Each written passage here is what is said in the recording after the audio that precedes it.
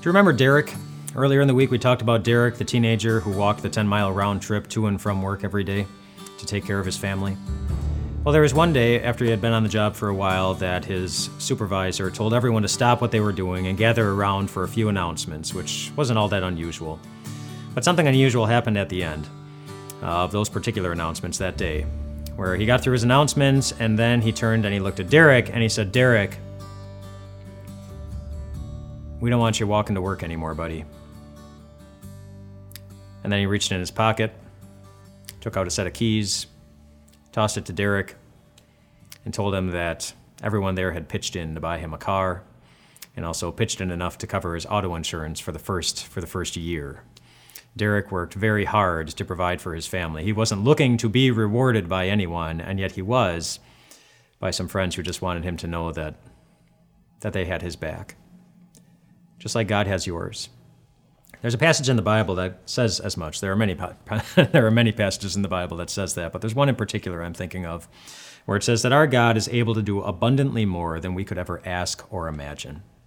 Abundantly more.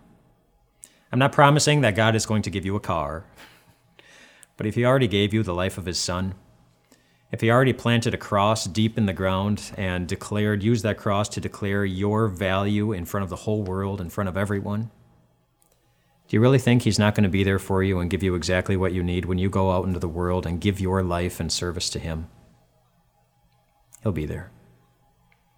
Go and serve your friends and families. Slave away for the benefit of your spouse and your children. Fill the lives of others with good things by giving and giving and giving and giving, recognizing that really the secret to fixing our broken communities, the secret to healing broken families, the secret to binding broken hearts, it's not out there somewhere. The secret is you. It's the great life that God has already given you. Go and be great, my friends, and show the world what a great life really is.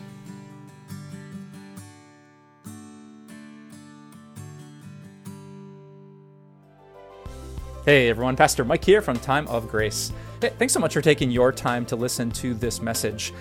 We would love so many other people to hear about this message too. So if you could think of someone in your mind right now that could use this, we would love for you just to take a moment and share it. That's essentially how people hear the good news of Jesus, believe it, and find eternal life in his name. Thanks for sharing, and have a great day.